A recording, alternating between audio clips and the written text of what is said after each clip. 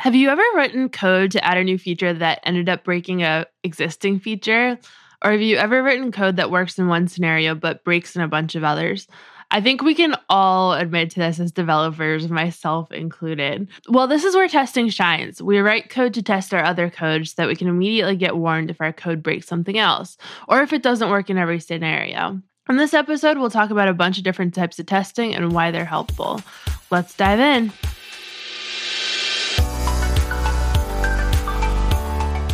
Welcome to the Ladybug Podcast. I'm Kelly. I'm Allie. And I'm Emma, and we're debugging the tech industry.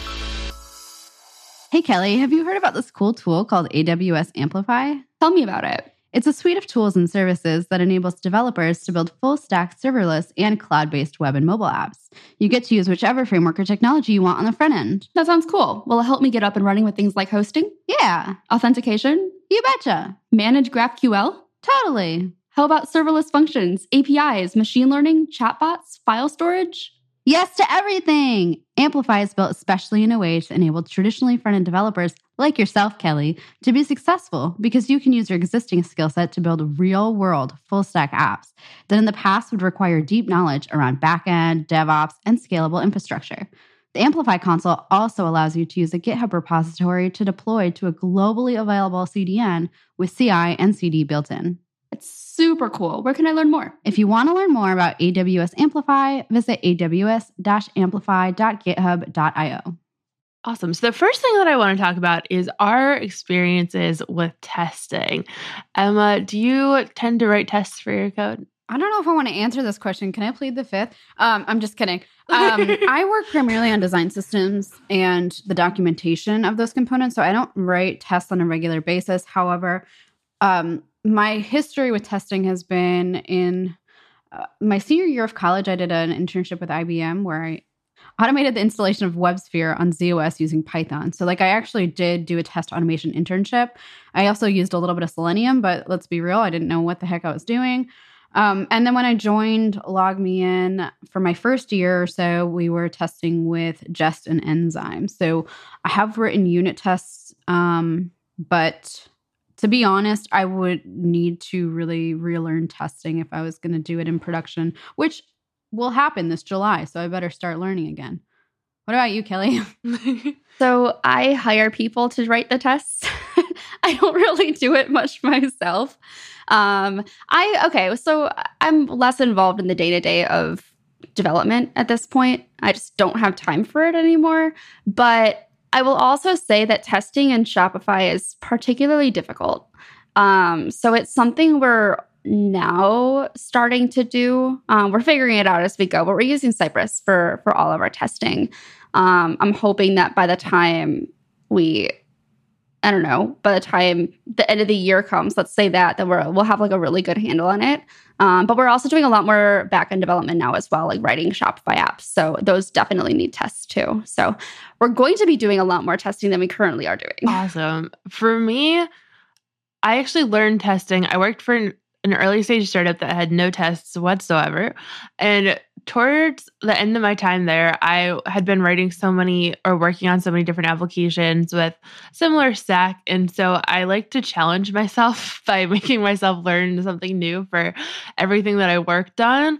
And so I, for a while, challenged myself to do all of Sandi Metz's rules for programming, which was really difficult. If we can link those in the show notes if anybody's curious about those, but it's every function can only be 5 lines of code and you can only pass a couple arguments, and they're pretty strict. And then my next one after that was to write tests for all of my code. So do complete test coverage and test-driven development. So I taught myself for that. And then when I started teaching, we didn't have testing in our curriculum too much. And it's something that I've pushed really hard for because I think that first, as a teaching tool, it helps people to really think about their code in detail and break it down into smaller pieces because you have to test each piece of your code independently. And then the other piece of it is that most companies at this point, you are going to have to write tests. And so having them have that background is important. And then when I worked at Dev, we had very high test coverage for our code. It was something that they were super passionate about, so I used it there as well.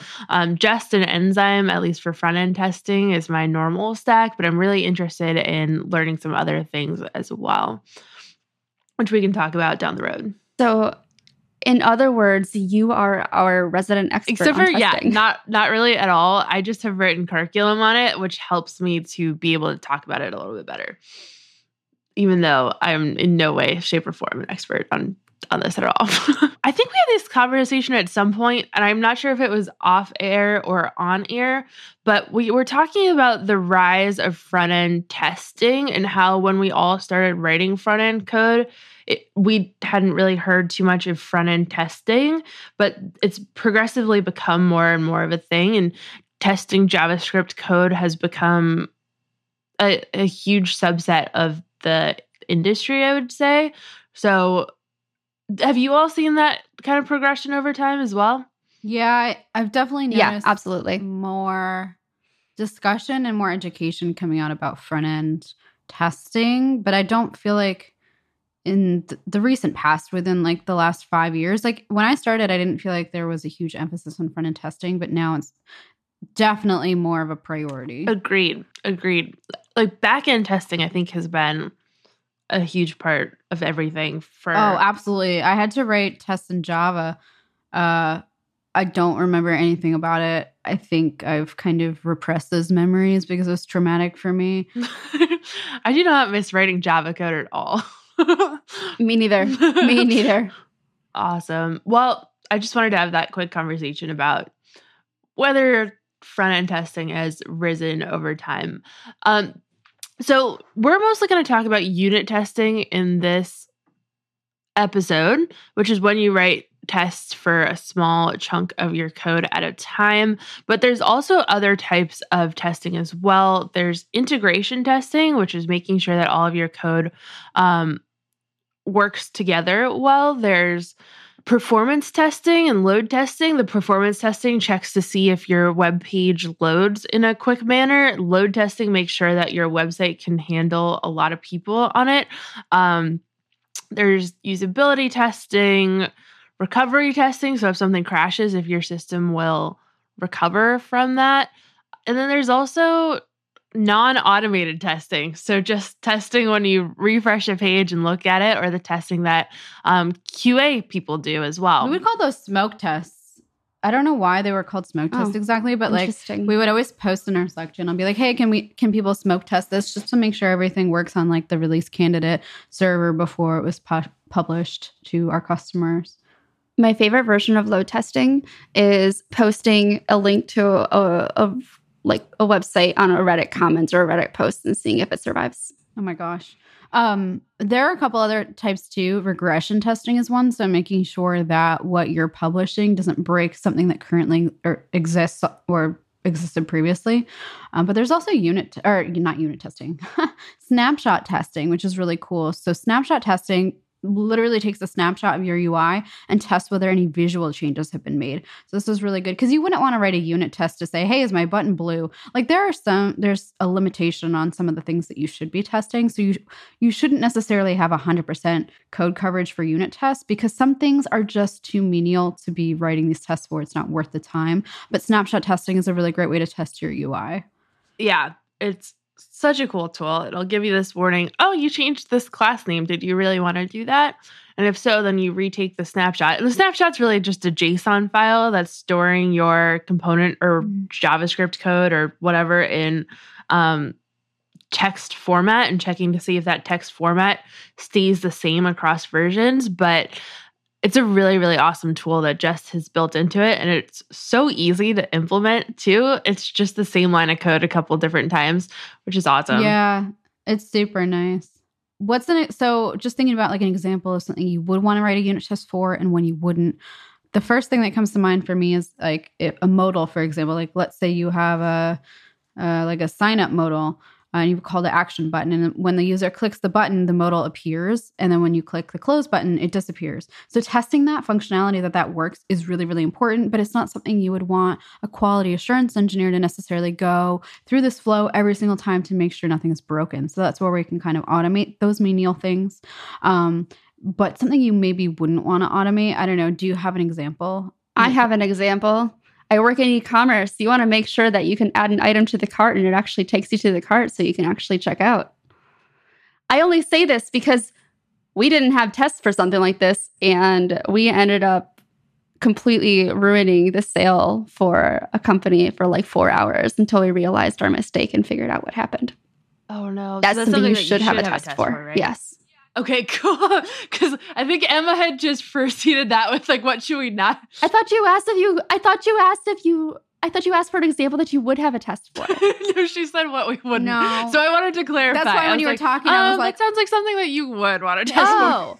Well, in that case, no, don't test your add to cart functionality. That's a terrible idea. Just let everything break. I think that the main focus here is like you want to test the core functionality of your application to make sure it's working. You want to test visibility to make sure things appear when they should appear and disappear when they should disappear. But you wouldn't necessarily care to test that my button has 16 pixels of padding on each side, or my modal has this class name. Like those are things that are so, like there's an opportunity cost when it comes to testing where like I can't even explain it. It's just something that you'll be learning on the job. And if you have a mentor or other team members, they can help you. But I remember being at LogMeIn and, I said, well, why don't we have 100% test coverage on this file? Because it can show you what percentage coverage you have on what files.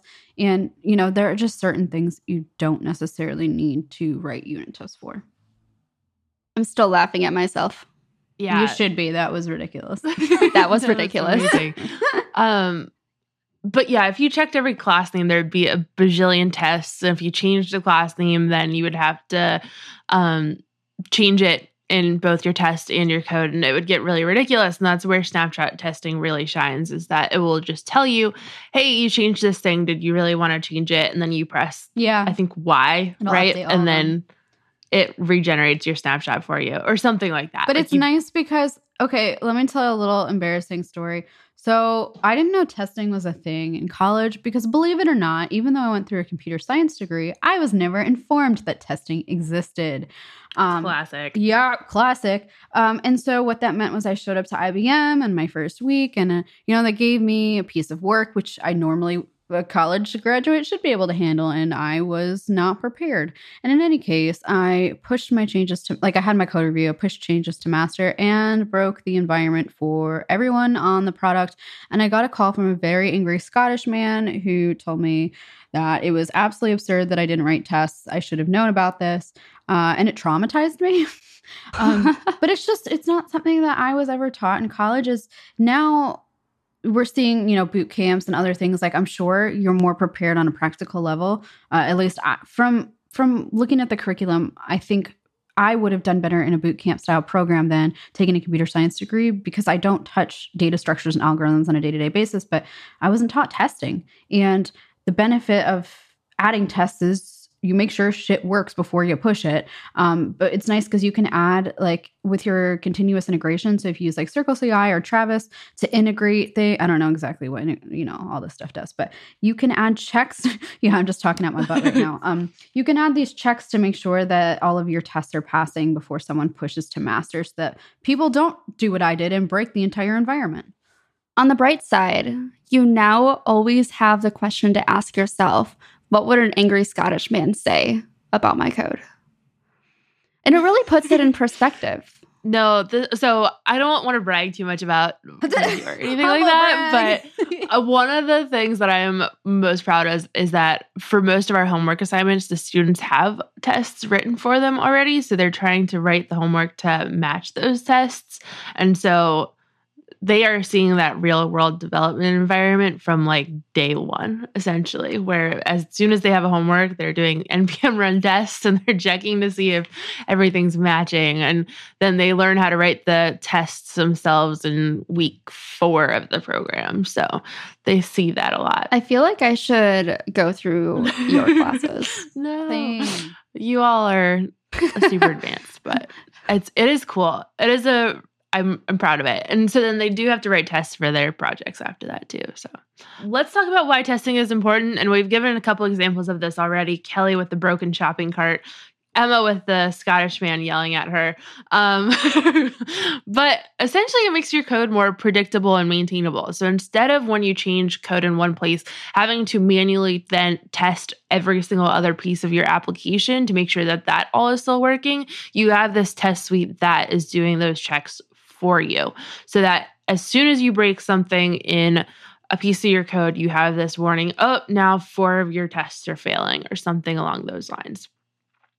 It also makes it so that it's easier to update your code and versioning. So if you are trying to upgrade from React 15 to 16 or something along those lines and it breaks everything, you have that test suite that is there for you when you're going through that upgrade process. You still do need manual testing, though. This is an important piece of the puzzle.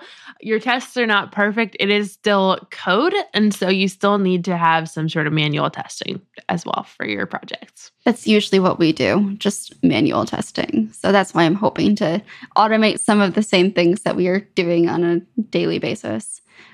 I think it's really interesting also, kind of touching back on the way that you're teaching people how to write these tests and always test your code and everything, coming from a development process, a development workflow that didn't include testing, and realizing just how many things were slipping through the cracks. It's really been eye-opening about just how many mistakes that we've made over time that could have been prevented with tests.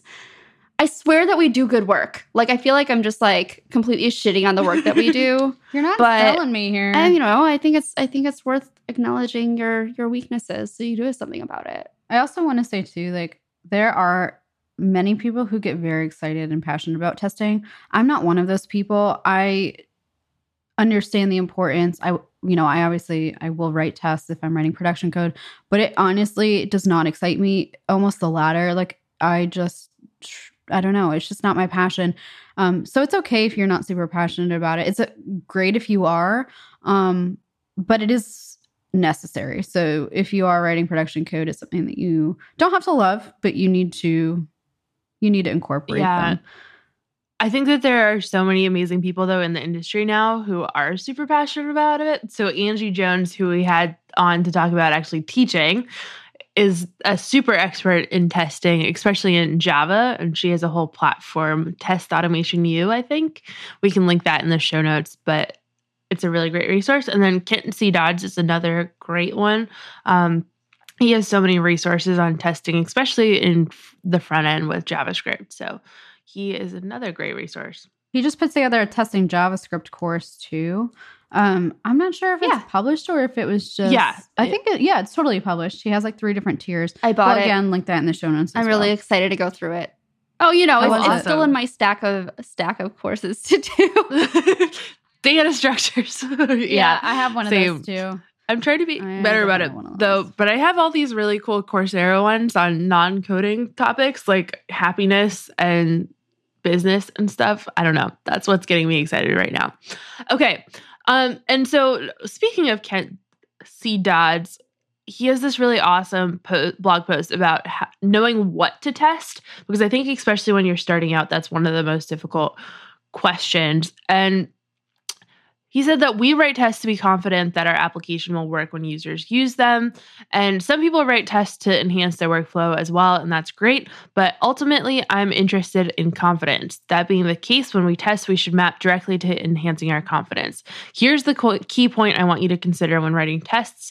Think less about the code you are testing and more about the use cases that code supports. So I think that that's a great summary of what you should be testing. And going back to the question that Emma had earlier of what should we be writing tests for, whether a class names change or whatever, I think that this really addresses that. Another thing that I want to talk about is test-driven development versus adding tests to your code after you write your code. So test-driven development is a paradigm where you identify a behavior you want in your code, you write a test, you make sure that that test fails, then you write the minimum amount of code in your application to make that test pass. Then you refactor the code and repeat the whole cycle. So, for example, say I want to build a counter application. So, a counter application is one that you add 1 to things and then you can subtract as well. So, you have like a button to go up and a button to go down. I make a lot of these at work because they're usually the hello world of writing actually code that does something. So, you would identify a behavior that when you click on a button, you want the number to increase. Then you would write a test to see if that number in state increases. So maybe checking to make sure that it's 0 at the beginning of the application's life cycle. Then you could simulate that a user clicks on the button. And then you could make it so that you want to check to see if the number in state then increased. You want to make sure that that test fails at first. So before you write the code that makes that test pass, you want to make sure that it fails, because a test that passes when it's not supposed to pass is just as bad as a test that fails when it's not supposed to. So you need to make sure that your test is actually failing when it needs to fail. Then you would write the React code or your application code to make it so that when you click on the button, it actually makes the number increase. And then you refactor the code to make it nice and then repeat the whole cycle all over again. So is this what you prefer to do? Do you prefer test-driven development? I actually like both. I probably in my personal code do the writing tests after approach, but I think it's important to talk about there being these 2 different approaches and different companies taking different approaches and different people taking different approaches too. I think Pivotal Labs is an example of a company that does all test-driven development. So they write their tests first and then write their code. Most environments that I've worked at, we've done the writing tests after you write your code. So I don't know. Anybody have different opinions on this or different experiences? I don't like test-driven development. I understand. This is one of those things, like, I don't know. I feel like there are people listening to this who maybe identify with me where like testing is not the most interesting of topics. That's maybe why I don't enjoy test-driven development, because I just kind of want to jump in and get started coding a feature or fixing a bug. But I definitely see the advantages to it. I totally feel that as well. I also think test-driven development can be tough to visualize. It can be difficult to get in that mindset. And so I definitely see both sides of this. And so I'm willing to go with whichever, to be honest. I'm fine with either. I can't help but read all the steps involved in test-driven development and just like fall asleep halfway through. It just feels like it's so much work. Yeah. It seems like it's placing more of an emphasis on testing than more of an emphasis on development. That being said, to me, it feels more like making sure you meet all the functional requirements of a new feature. And I would personally rather just write down all the functional requirements, build it, and then test the things that need to be tested than, like, to Kelly's point, go through this entire huge process.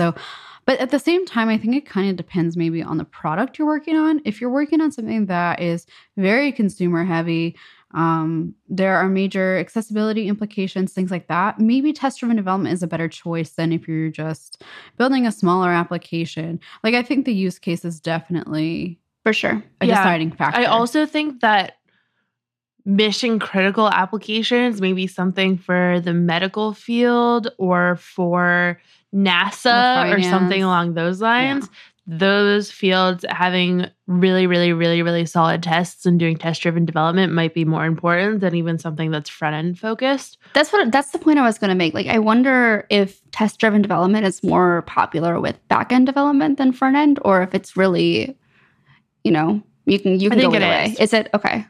I teach it on the front end too. I teach them both test-driven development and how to write tests after the fact. So I think it is a thing in the front end, but I think it's a much more heavy thing on the back end. Cool. Let's also talk about the tools that we can use for testing. So we did a whole episode on performance, and we talked a lot about Lighthouse testing, which you use for performance testing. If you're interested in that, there's a whole episode about it, which we can link in the show notes, but it's an amazing tool. It's one of my favorites. Lighthouse also tests accessibility, although I will say, I think accessibility tooling is only good up to a certain threshold, and then it still requires a lot of knowledge and or manual testing. So just be aware that, like, if you run a Lighthouse test, I haven't used Axe, but if you run a Lighthouse test, they can be decently inconsistent for accessibility and not cover everything. Yeah, I think that's true with anything. Yeah. I mean, Lighthouse I think it's a great overview, but I think using the specific tools that are built for that particular testing, like accessibility testing, I think it's good. You're going to have a lot more consistent results from those. Yeah. But in testing in general, doing manual tests of all of these things is still important as well, making sure that it actually does work the way that it's supposed to. So I wanted to also talk about accessibility testing, which you already hit on. Back-end testing frameworks, there are so many of these are going to be very language specific. So RSpec is a huge one for the Ruby and the Rails community. And then there's Django Test Client, which is built into Django for Python. Python has other frameworks. There's so many different ones for backend. So that's a whole huge ecosystem in and of itself. But we're more front-end focused on this show. And so I think the biggest ones are Jest, Enzyme, React Testing Library. And Enzyme and React Testing Library would be alternatives to one another. So Jest is what's called your test runner. So that's the thing that actually has your test suite up and running. It retests things when you change your code. It has your assertion statements and your blocks and all that. And then you use Enzyme or React Testing Library to interface with your React code. So it makes it so that you can interact with your React code a lot easier. For example, Enzyme, it gives you a jQuery like API for interacting with React elements, which is pretty sick. jQuery made things so nice back in the day, and Enzyme makes testing pretty nice as well. I love Jest and Enzyme. I find them super intuitive. I think the only difficult thing that I found was, first of all, Redux was hard for me to learn. Now that I know it, I love it. But at the time, it was really difficult. And then understanding how stores worked, like mocks. How do you mock your Redux store? That was pretty confusing. But in general, Jest and Enzyme together are really quite intuitive. Yeah. And then React Testing Library is now the one that the React team endorses, I believe. It's built into Create React App now instead of Enzyme. And I've heard just amazing things about it. Again, Kent C. Dodds is involved with it. And so I'm really interested in trying that one. But I think when I was starting to do testing, Enzyme was a lot bigger. So I started with Enzyme, but I'm really interested in looking into React Testing Library. Yeah, definitely. I think also one other tool, I don't know if you've mentioned this, but Cypress. I think I had a Carlsbad.js talk on them a few months back. Someone gave a talk about Cypress and how you can essentially play back errors that your customers are having and walk through it. And it was super, super cool. I haven't used it because I think it's a paid service, but in all honesty, if you're building a production app, I highly recommend checking it out. It's one of those things that's worth paying for. Yeah, we've really enjoyed using Cypress so far definitely. For writing our tests for the Shopify themes. Cool.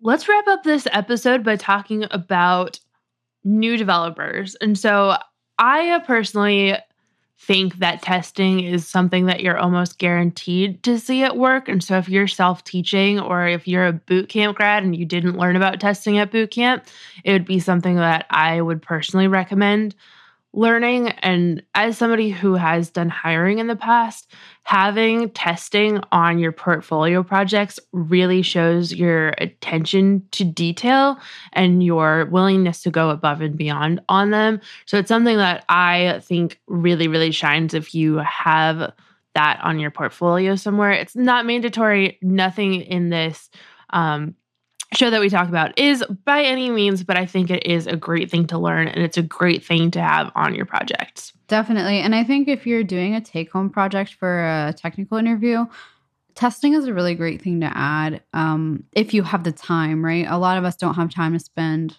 absorbent amount. I can't say that word.